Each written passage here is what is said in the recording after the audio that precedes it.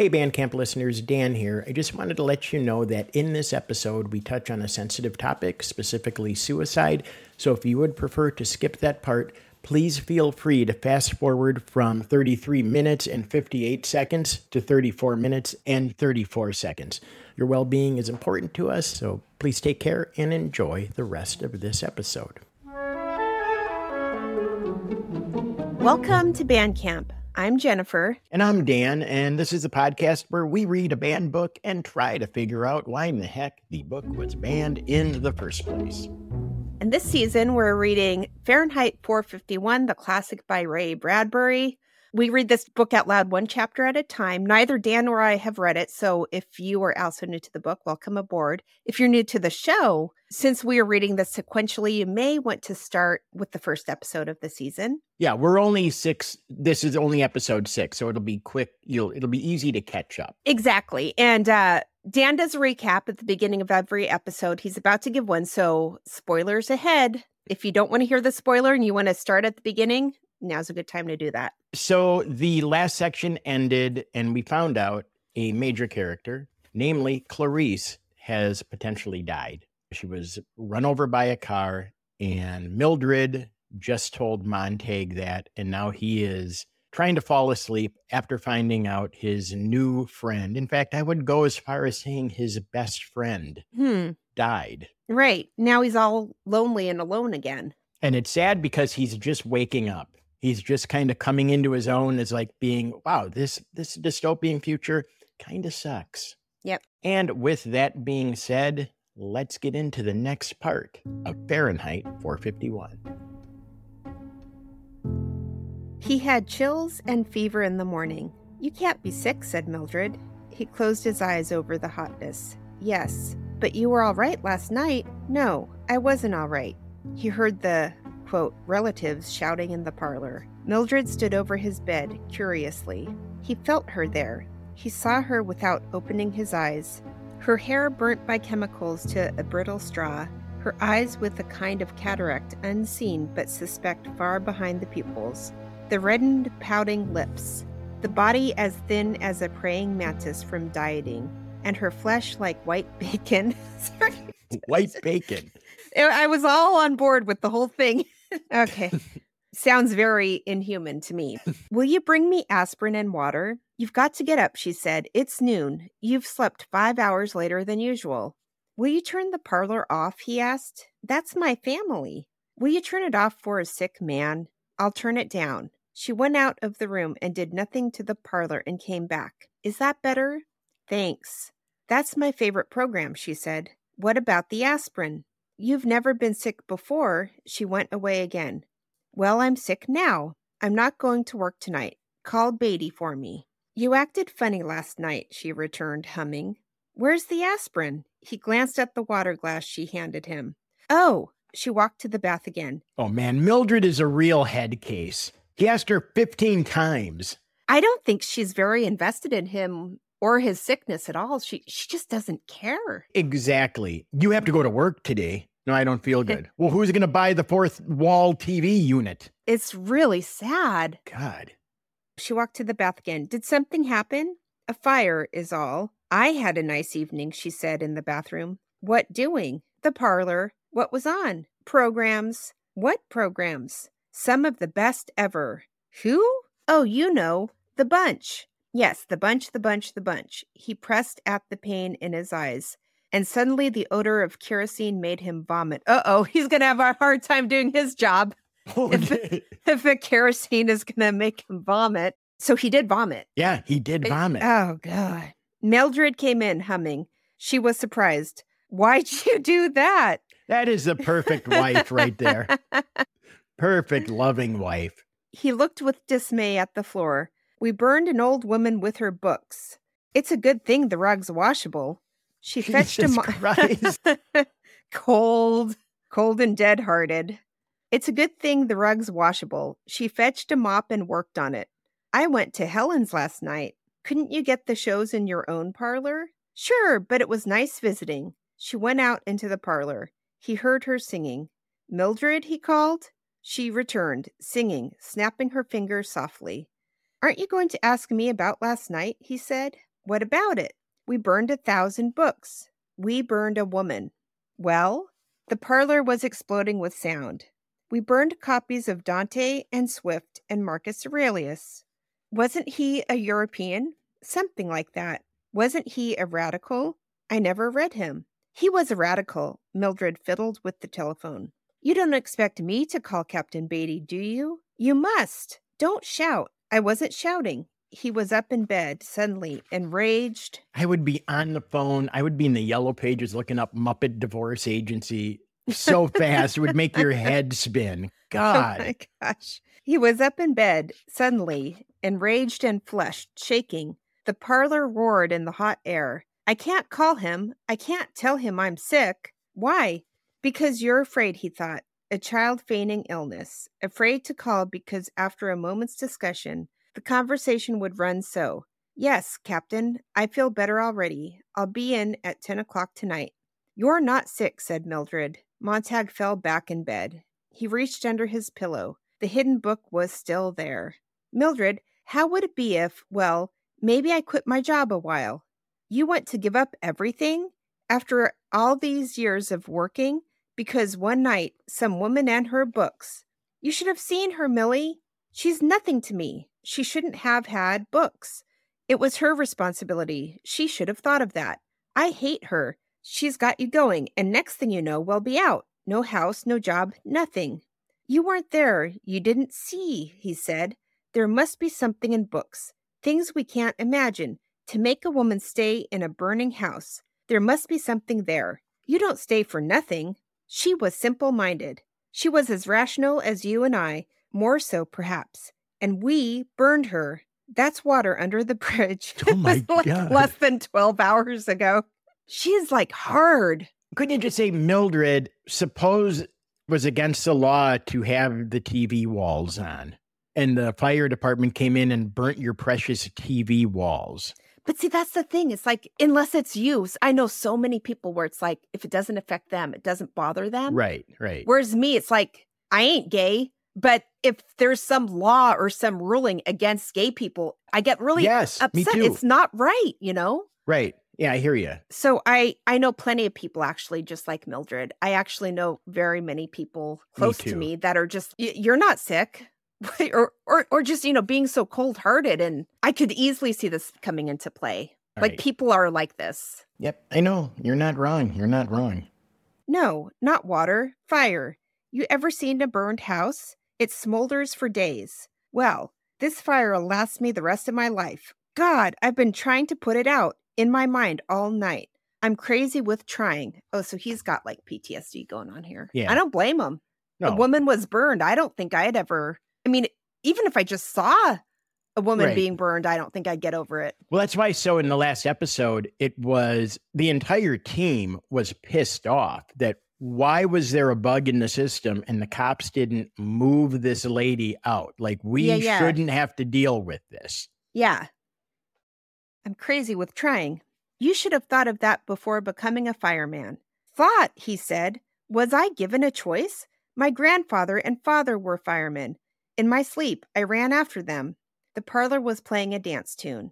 This is the day you go on the early shift, said Mildred. You should have gone 2 hours ago. I just noticed. It's not just the woman that died, said Montag. Last night, I thought about all the kerosene I've used in the past 10 years, and I thought about books. And for the first time, I realized that a man was behind each one of the books. A man had to think them up. A man had to take a long time to put them down on paper. And I'd never even thought of that before. He got out of bed. He has made the turn. He is not coming back. Montag is a changed man. I think so, too. Yeah. It took some man a lifetime, maybe, to put some of his thoughts down, looking around at the world and life, and then I come along in 2 minutes and boom, it's all over. Let me alone, said Mildred. I didn't do anything. Oh, my. Me. Self-centeredness. Jesus. Wow. Let you alone? That's all very well. But how can I leave myself alone? We need not to be let alone. We need to be really bothered once in a while. How long is it since you were really bothered about something important, about something real? And then he shut up, for he remembered last week, and the 2 white stones staring up at the ceiling, and the pump snake with the probing eye, and the two soap-faced men with the cigarettes moving in their mouths when they talked. But that was another Mildred. That was a Mildred so deep inside this one, and so bothered, really bothered, that the two women have never met. He turned away. So he realizes that she's disassociated with herself. Yep. Oh, it's sad. Mildred said, "Well, now you've done it. Out front of the house. Look who's here. I don't care. There's a Phoenix car just drove up, and a man in a black shirt with an orange snake stitched on his arm coming up the front walk." Is it Beatty doing a house call? "It is Beatty. Captain Beatty," he said. "Captain Beatty." Montag did not move, but stood looking into the cold whiteness of the hall immediately before him. "Go let him in, will you? Tell him I'm sick."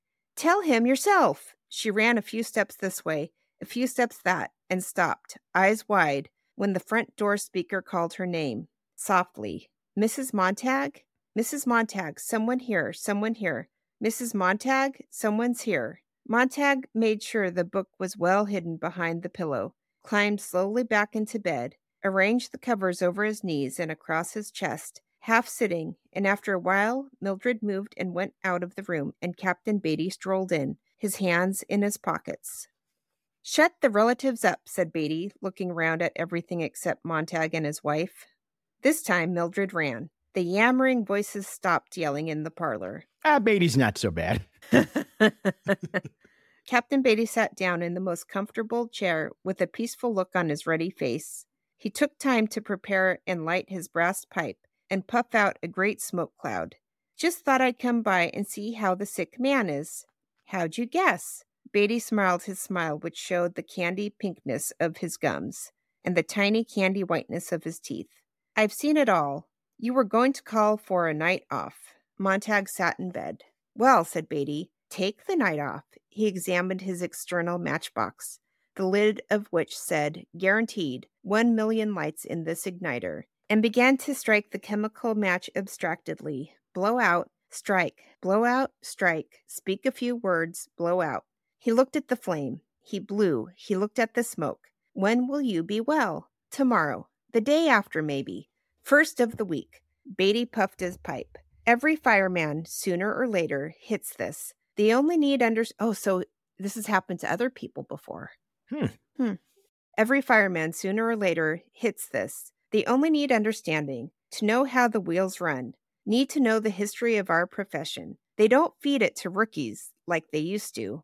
Damn shame." Puff. "Only fire chiefs remember it now." Puff. "I'll let you in on it." Mildred fidgeted. Beatty took a full minute to settle himself in and think back for what he wanted to say. Do you think Beatty was like this once in this position? And they were like, well, you can either go this way and become a fire chief and really like be the one to burn things. Or you can be the one to get that burned. Burns, right. Yeah, maybe. I kind of suspect Beatty was in this position before. Because he knew all the quotes and everything. He's clearly a smart guy. And he's showing some kind of understanding for Montag. Like he understands where Montag is right now. So he must have been through it before. Like when Montag forgot his helmet 2 episodes ago, and then he's just standing there looking at his hand in the last episode. Mm-hmm. He's probably like, oh no, I've seen this a billion times. Somebody's becoming aware. Yeah. Oh. When did it all start, you ask, this job of ours? How did it come about? Where? When? Well, I'd say it really got started around a thing called the Civil War, even though our rule book claims it was founded earlier. The fact is, we didn't get along well until photography came into its own. Then, motion pictures in the early 20th century, radio, television, things began to move mass. Montag sat in bed, not moving. And because they became mass, they became simpler, said Beatty. Once, books appealed to a few people, here, there. But then the world got full of eyes and elbows and mouths. Double, triple, quadruple population. Films, radios, magazines. Books leveled down to a sort of paste pudding norm. Do you follow me? I think so. I'm not following. What does he mean by that? Ray Bradbury is saying that the job of censoring and banning books started around the time of the Civil War, but it really took off with the rise of photography, movies, radio, and television. As more people started consuming these forms of media, everything became simpler and more standardized. This led to a loss of individuality and diversity in literature, as different perspectives were flattened into a uniform paste-pudding of content. Paste-pudding implies a loss of variety, creativity, and originality, as everything becomes blended together into a monotonous and unremarkable huge pile of crap. Thank you, robot. Beatty peered at the smoke pattern he had put out on the air. Picture it. 19th century man with his horses, dogs, carts, slow motion. Then, in the 20th century, speed up your camera. Books cut shorter, condensations, digests, tabloids. Everything boils down to the gag, the snap ending. Snap ending, Mildred nodded. Classics cut to fit 15-minute radio shows.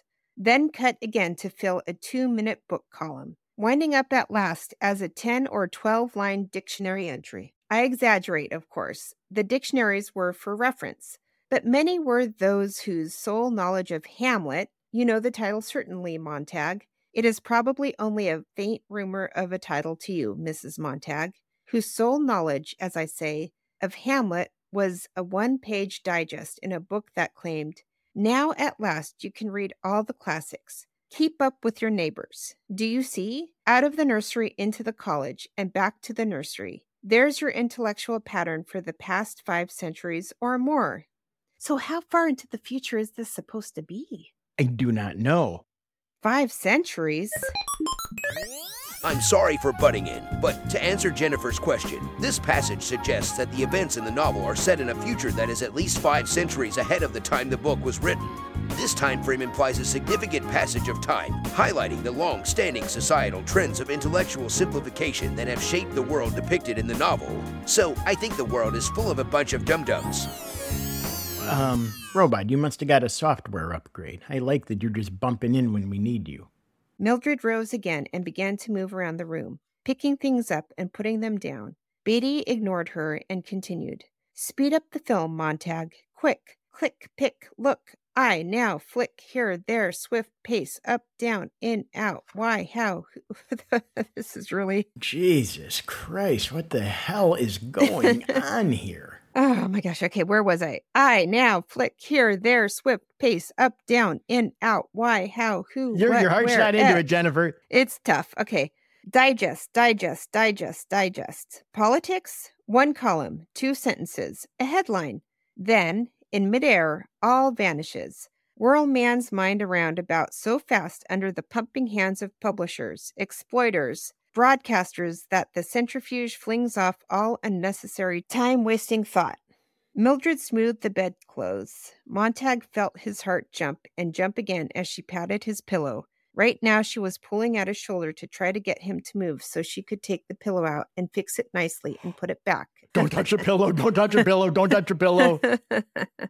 And perhaps cry out and stare or simply reach down her hand and say, "What's this?" and hold up the hidden book with touching innocence. School is shortened, discipline relaxed. Philosophies, histories, languages dropped. English and spelling gradually neglected.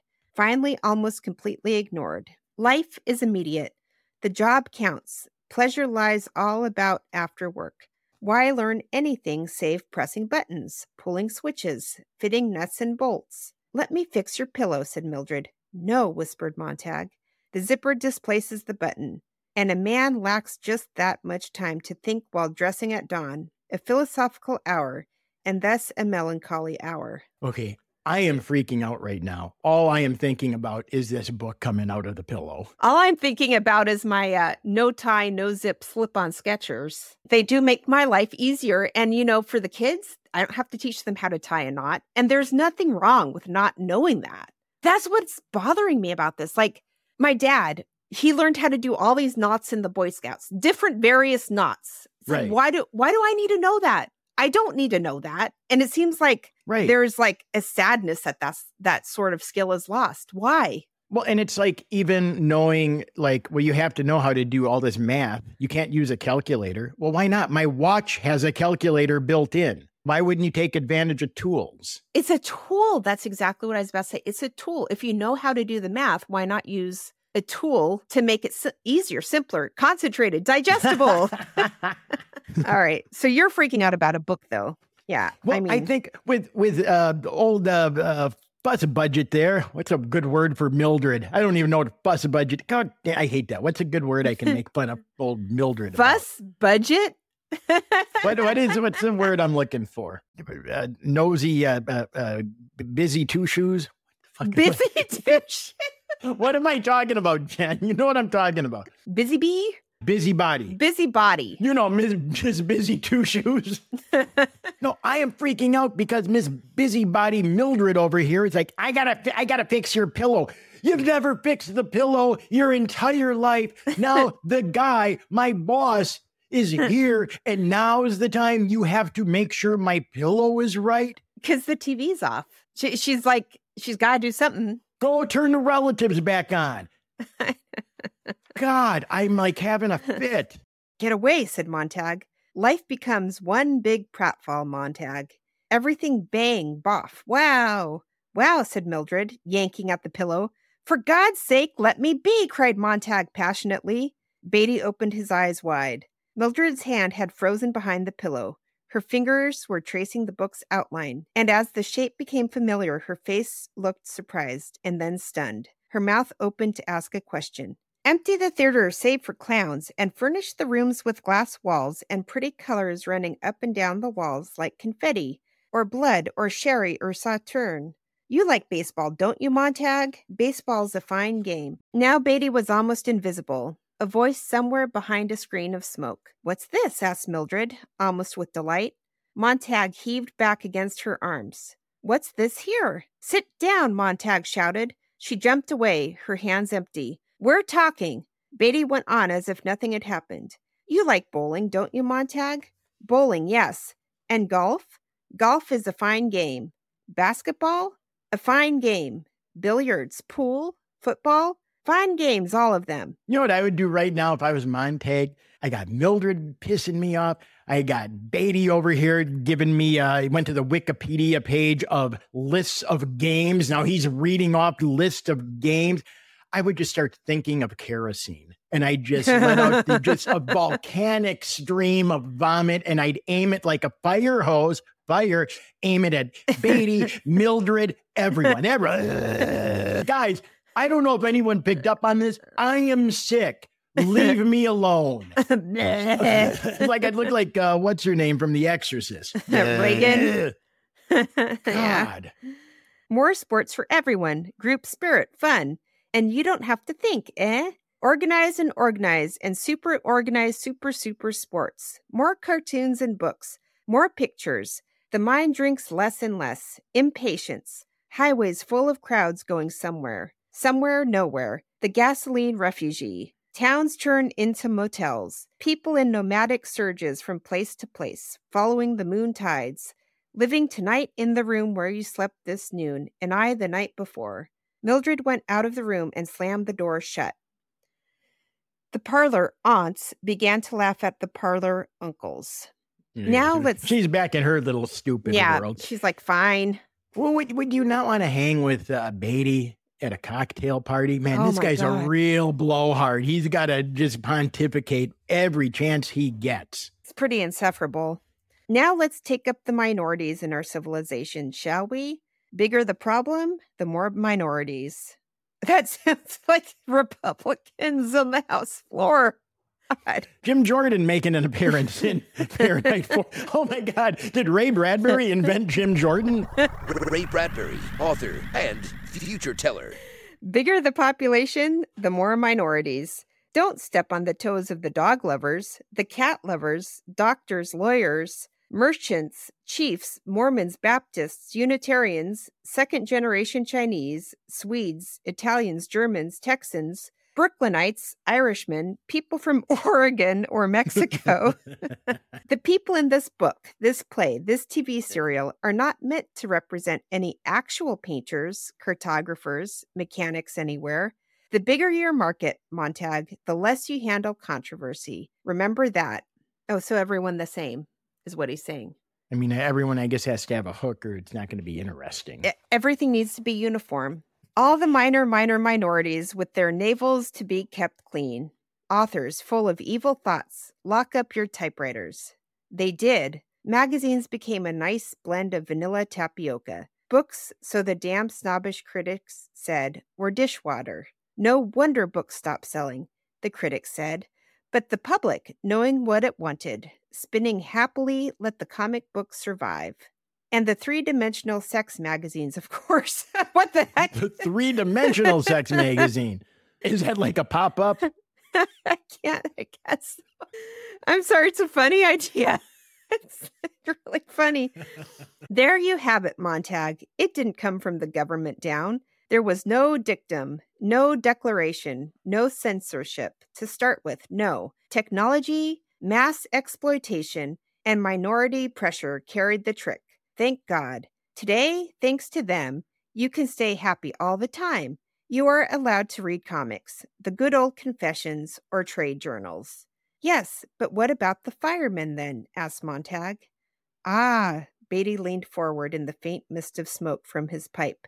What more easily explained and natural? With school turning out more runners, jumpers, racers, tinkerers, grabbers, snatchers, flyers, and swimmers instead of examiners, critics, knowers, and imaginative creators, the world's intellectual, of course, became the swear word it used to be. You always dread the unfamiliar. Surely you remember the boy in your own school class who was exceptionally, quote, bright, did most of the reciting and answering while the others sat like so many leaden idols, hating him. And wasn't it this bright boy you selected for beatings and tortures after hours? Of course it was. We must all be alike, not everyone born free or equal, as the Constitution says, but everyone made equal. Each man the image of every other. You know what, though? It's like, we can't all be intellectuals, though. It just bothers me. Right. Like, because it's defeating his own argument. Everyone's different. Some people are intellectual. Some people are dum-dums. It's all good. It's all necessary, but everyone's different. I don't, this is what is causing that crunching sound in my brain right now. Oh, because we can't hear it out in the real world, Jen. That's only going on inside that gourd.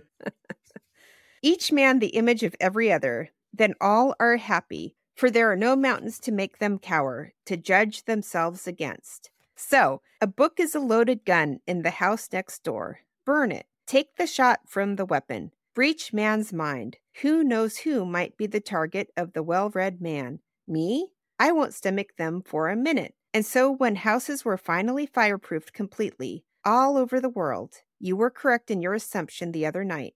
There was no longer need of firemen for the old purposes. They were given the new job as custodians of our peace of mind, the focus of our understandable and rightful dread of being inferior. Are people really afraid of being inferior? I'm not. I know I am. You know, like I can judge myself against other people. In fact, I thrive. I am the best there is at being inferior. In all seriousness, Really? I actually do believe that. Right. I think I'm just like a normal person, whatever. Some things I'm smart at. Most things I'm kind of a dolt. But it makes you strive though, right? Yeah. Here, he's suggesting that it makes you feel defeated or bad or something. And so I mentioned my friend Barth in the first season of this podcast. And if Barth, I know Barth is listening because he's a listener. Anyway, Barth was the smart kid in my class. Okay. And when he said that the smart kid was the kid that you all wanted to beat up, Yeah. I didn't want to beat Barth up. I could easily. Easily I could take him. But I always wanted to get closer to him because he was really smart. And I thought some of his smartness would drip down on me. Never did. Is that the only reason? Well, I don't want to beat anyone up. What are you talking about? Exactly. I don't want to beat anyone up either. I don't get this. Jim Jordan? Well, yeah, I guess so. They were given the new job as custodians of our peace of mind, the focus of our understandable and rightful dread of being inferior.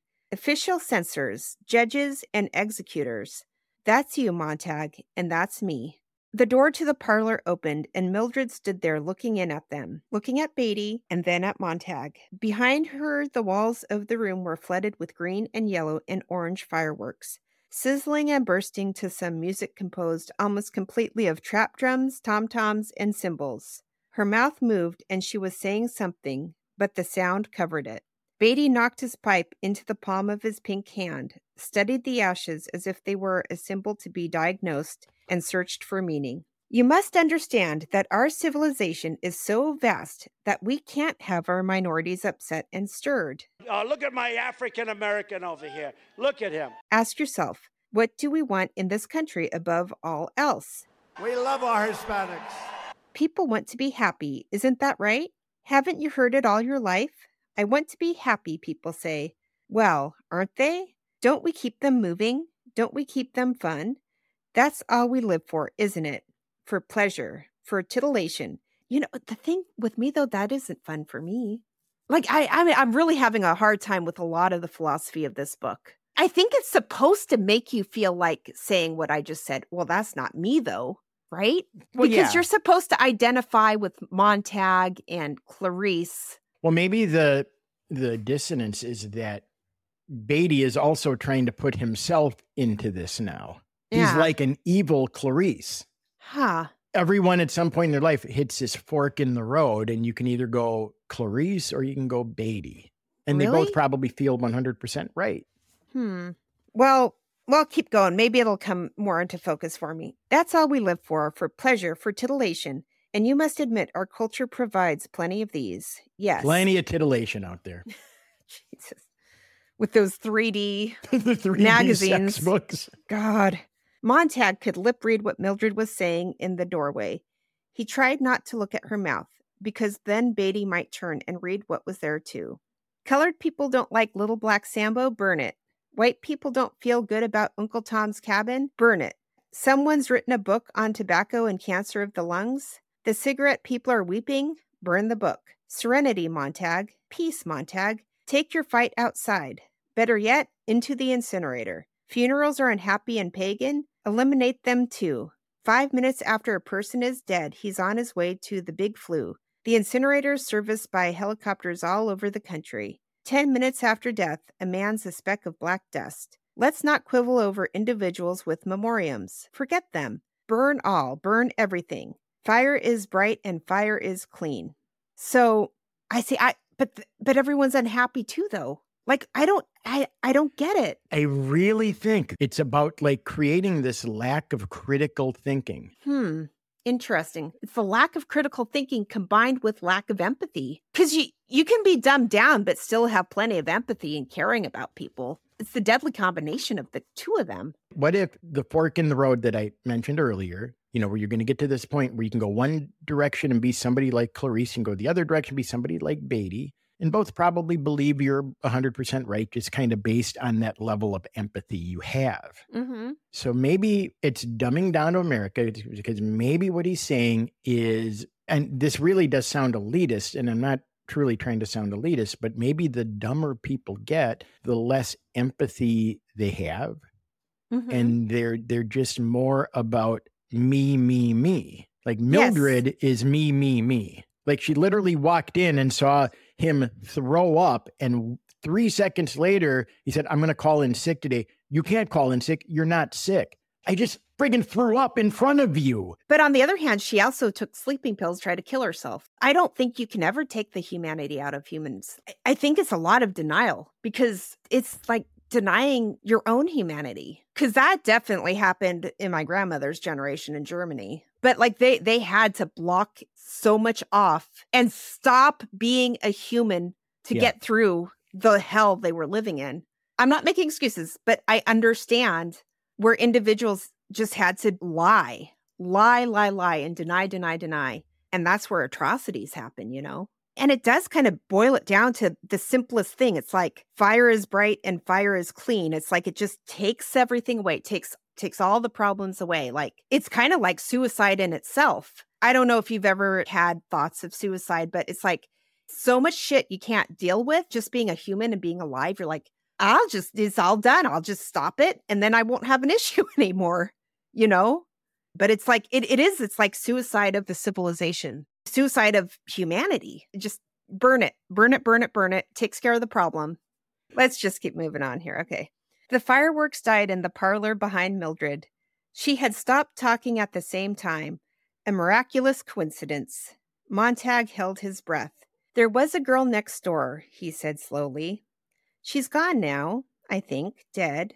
I can't even remember her face. But she was different. How did she happen? Beatty smiled. Here or there, that's bound to occur. Clarice McClellan, we've a record on her family. We've watched them carefully. Heredity and environment are funny things. You can't rid yourselves of all the odd ducks in just a few years. The home environment can undo a lot you tried to do at school. That's why we've lowered the kindergarten age year after year until now we're almost snatching them from the cradle. We had some false alarms on the McClellans when they lived in Chicago. Never found a book. Uncle had a mixed record, antisocial. The girl, she was a time bomb. The family had been feeding her subconscious, I'm sure, from what I saw of her school record. She didn't want to know how a thing was done, but why. That can be embarrassing.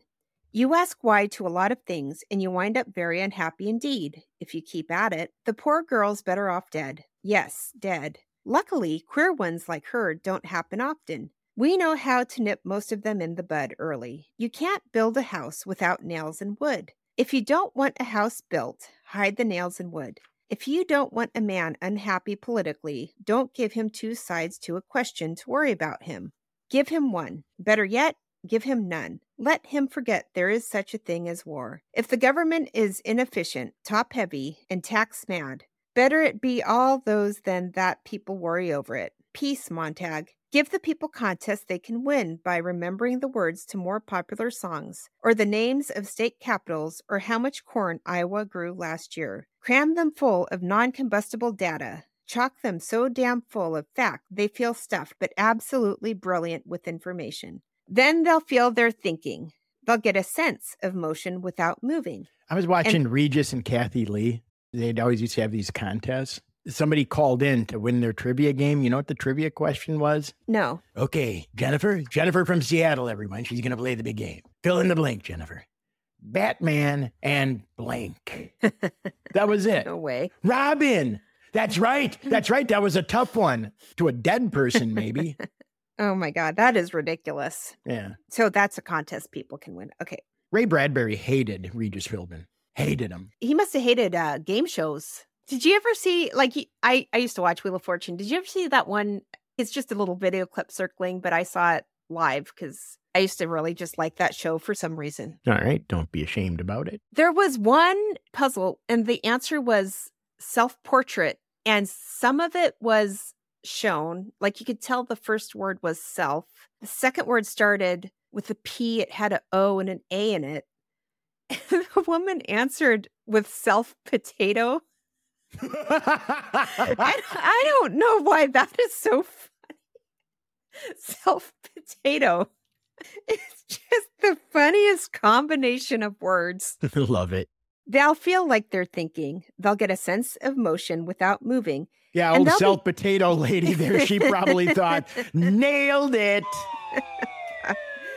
And they'll be happy because facts of that sort don't change. Don't give them any slippery stuff like philosophy or sociology to tie things up with. That way lies melancholy. Any man who can take a TV wall apart and put it back together again, and most men can nowadays, is happier than any man who tries to slide rule, measure, and equate the universe, which just won't be measured or equated without making man feel bestial and lonely.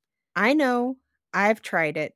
To hell with it. So bring on your clubs and parties, your acrobats and magicians, your daredevils, jet cars, motorcycle helicopters, your sex and heroin, more of everything to do with automatic reflex. If the drama is bad, if the film says nothing, if the play is hollow, sting me with the theremin loudly. Sting me with the theremin loudly? Was the theremin like brand new back then? It's that instrument. Right, it's the electronic. You play it with your hand. It's in all the sci-fi movies. Yeah, it's a sci-fi instrument.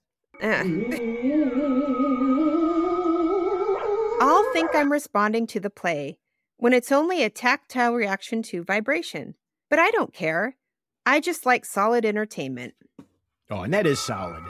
You got to admit, that squeaky bullshit noise that thing makes. Beatty got up. I must be going. Lecture's over. I hope I've clarified things. The important thing for you to remember, Montag, is we're the Happiness Boys, the Dixie duo, you and I, and the others. We stand against the small tide of those who want to make everyone unhappy with conflicting theory and thought. We have our fingers in the dike. Hold steady. Don't let the torrent of melancholy and drear philosophy drown our world. We depend on you. I don't think you realize how important you are. We are to our happy world as it stands now. Beatty shook Montag's limp hand. Montag still sat, as if the house were collapsing about him, and he could not move, in the bed. Mildred had vanished from the door. One last thing, said Beatty. At least once in his career, every fireman gets an itch. What do the books say, he wonders? Oh, to scratch that itch, eh? Well, Montag, take my word for it. I've had to read a few in my time to know what I was about. And the books say nothing you can teach or believe. They're about non-existent people, figments of imagination, if they're fiction. And if they're nonfiction, it's worse. One professor calling another an idiot. One philosopher screaming down another's gullet. All of them running about, putting out the stars and extinguishing the sun. You come away lost. Well then, what if a fireman accidentally, really not intending anything, takes a book home with him? Montag twitched. The open door looked at him with its great vacant eye. A natural error. Curiosity alone, said Beatty. We don't get over-anxious or mad. We let the fireman keep the book 24 hours. If he hasn't burned it by then, we simply come burn it for him. Oh, that's creepy. Wow. Of course. Montag's mouth was dry. Well, Montag, will you take another later shift today? Will we see you tonight, perhaps? I don't know, said Montag. What? Beatty's eyes looked faintly surprised. Montag shut his eyes. I'll be in later, maybe. We'd certainly miss you if you didn't show, said Beatty, putting his pipe in his pocket thoughtfully. I'll never come in again, thought Montag. Get well and keep well, said Beatty. He turned and went out through the open door. End of passage. Be funny if he said, one last thing, Montag. Yes? Who are we? We're the Happiness Boys. What's that? We're the Dixie Duo. That a boy. Keep the book. Read it for 24 hours. So he knows. So clearly, Beatty knows that he took a book. He's kind of like this scary, like when your parents know something that you're trying to keep secret, but they want you to admit to it or something, or they're trying to solve like the issue without bringing it up. It's the same thing that happened when my mom and dad found my 3D sex book under my mattress. It's time for PPP, problematic points to ponder. What, if anything, would be considered banworthy in this chapter? So, Dan, did you hear anything in that book that was problematic or banworthy or anything along those lines? Yeah, I don't really see anything banworthy in here. Although I guess, obviously, they did talk about the 3D sex book. What about you? Yeah, so basically just that topic. They brought up adult-themed material and heroin or drugs. So those are the only two. And I'm not sure those are ban-worthy. I guess it depends on what you want to try to protect your kids from. And, of course, who doesn't want to protect their kids from all bad stuff? Well, but the way to do it is, I mean, even Nancy Reagan was like the whole stupid just say no thing. You're talking about drugs to the kids, right? You're still bringing it up. Yeah. What's the difference if they hear about it in Fahrenheit 451 or what is it called? Not Don't Say Gay. Don't say gay. Listen, got a couple things here. Don't say gay. Don't say guns. Don't say no. Don't say no. It's not don't say no. Don't say no. That's right, kids. Don't say no to anything. Say yes to everything. Say no to drugs, right? So like it's brought up in both. Luckily, we don't have a drug problem anymore in America, thanks to Nancy's war on drugs. That's correct. Say no to drugs and say yes to life. So that is it for this episode. As always, we don't ask you of anything. Very few things we ask of you, the listener. What do we always ask, though? Follow the podcast by subscribing. That helps us a lot. Yeah. Or share. Or both. Share. Share. Share with people you love. And if you think we're annoying, share with people you hate. All right, that's it, everybody. Thanks for being here, and we will talk at you next time. Bye. Bye.